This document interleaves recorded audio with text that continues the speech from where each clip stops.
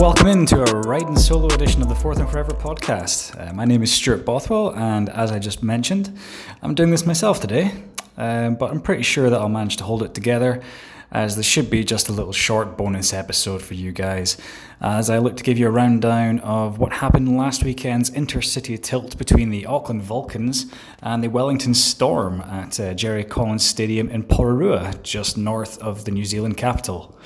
So both Darren and I were in attendance, along with my parents, who were over visiting from Scotland. And it started off as a glorious sunny day when we took our seats dead centre in the middle of the 1,800 seat stand, at least approximately. I think that's what it is anyway. Ready for some serious bowling. And the wind picked up pretty early in the first quarter, and we could tell that was going to be a factor going forward. Now, given that the players on each team don't really play with each other on the reg, I wasn't really sure what to expect in this one. It's hard to get to know everyone and get everyone on the same page in such a short space of time. And there were definitely times in which that showed in this game, because basically the way these teams are constructed is players from each teams around the city. So, for example, in Wellington, you have the Porirua Warriors, Hutt Valley Spartans, and the Wellington Wolves. And I'd be lying if I said I knew any of the teams up in Auckland, but I would assume that since it's a larger city, that they would have a larger pot of players and more teams which to choose from. But, not that means that they could be any better by any stretch of the imagination. But, there were some great players on both sides. But, so I'm just going to try and give you guys a bit of a rundown about how the game went. So, after a rather inauspicious 3 and out from the Storm, followed by a rather short punt, Auckland made an instant impact on a TD pass deep down the left side on their first play from scrimmage, instantly putting the home crowd on edge. But still, we knew that there was a long way to go at this point, so it was far from over.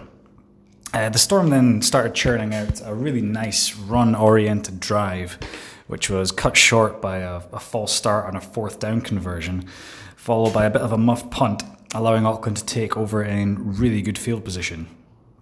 The Vulcans really started showing their power through the middle with their big bowling ball runners taking it to the defensive line. A spectacular athletic bat down from a Storm linebacker was all that stood between Auckland and the end zone, before ultimately forcing a field goal from about 35 yards out. Now, given that I already saw a high-scoring game a few weeks ago, you'd have thought I would have seen a field goal by now, but no, that was the first one I had seen, so that was something new. I have to say that the Vulcans kicker seemed pretty impressive. He was booting 70-yarders in practice. Certainly the wind would have been helping him there, and the lack of a line or anything, but dude has some leg. Credit where it's due. So after that, in the second quarter, the Storm took a deep shot, which was picked off by a waiting Vulcan defensive back. I'm afraid it must be said that there was an easier pass available on a short crosser, which I guess the QB just didn't see. But I certainly can't put all the blame on him because there's 2 very large lines right in front of him who would clearly have been taking up a lot of space along there. But credit where it's due, he gave it a shot, chucked it up there. His receiver just couldn't get under the ball before the defensive back did, and interception was what it was. Auckland then drove down right into goal line position, only to be forced back 15 yards on a personal foul.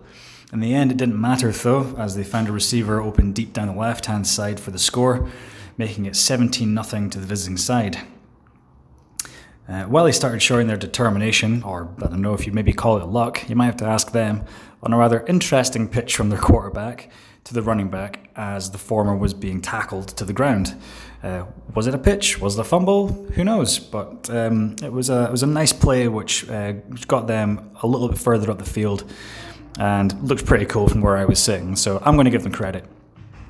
A nice short crosser was the highlight of the drive, but was then ultimately stuffed up again by a totally fired up Auckland defence. The Vulcans went 4-out after a big stuff from the Storm, and their defence was really looking determined to keep themselves in this game, and they would only look stronger going forward. The Storm offense were unable to capitalise on a drop pass in the left flat before throwing another pick down the left-hand side, just gave the ball right back to Auckland. Although Auckland then immediately threw it away on a failed double reverse pass, which was picked off by a waiting Storm defensive back. And then there was another pick on the next play from the Storm.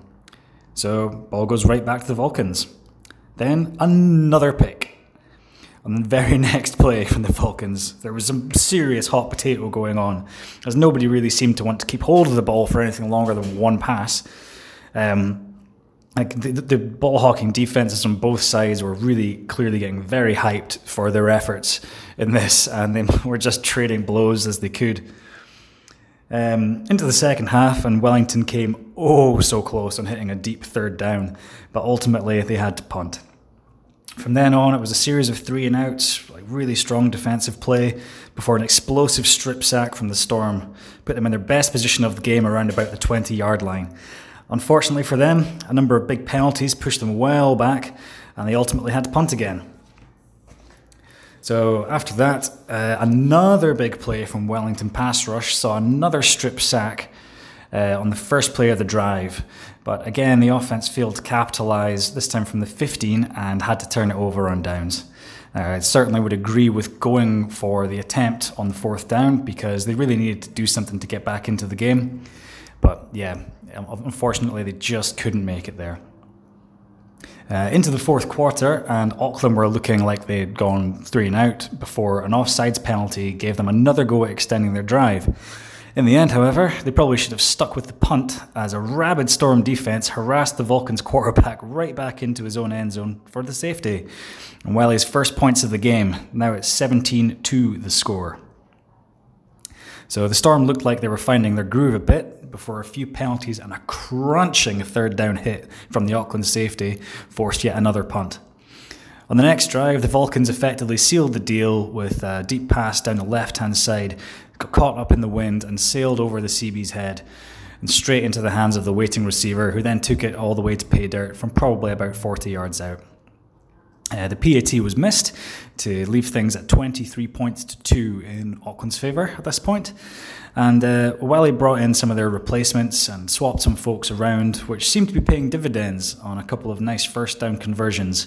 But in the end, the promising drive would just run out of clock, and the game would be over with the scoreline at 23-2.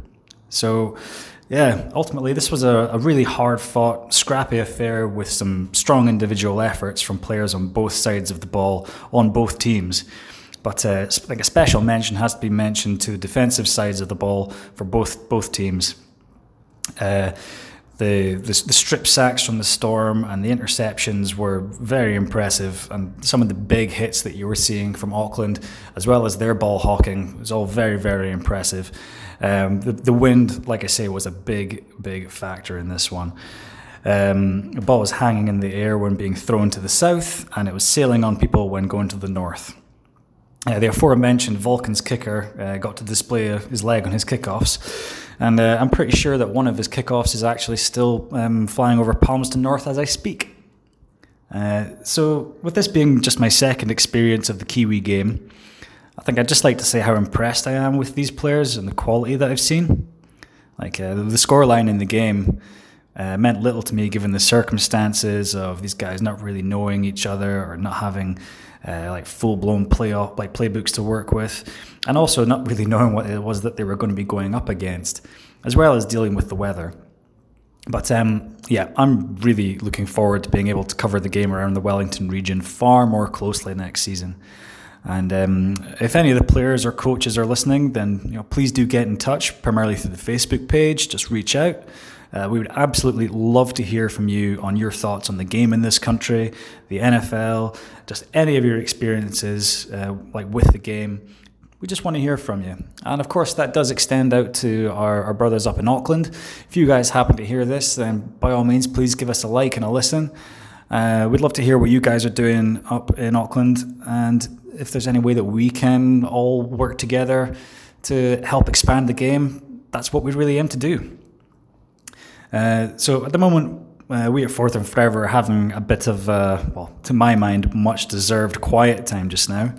But we'll look to have a few pods up for the draft and for free agency before we ramp up again in the middle of the year.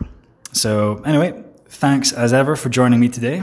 We can't wait for the draft, free agency, the Wellington football season, and of course, the NFL.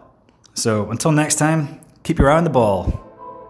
Yeah, I've decided that's going to be the thing I'm going to say right now. Should I cut that? Nah, too late. I can't be bothered. Have a good one, guys. Laters.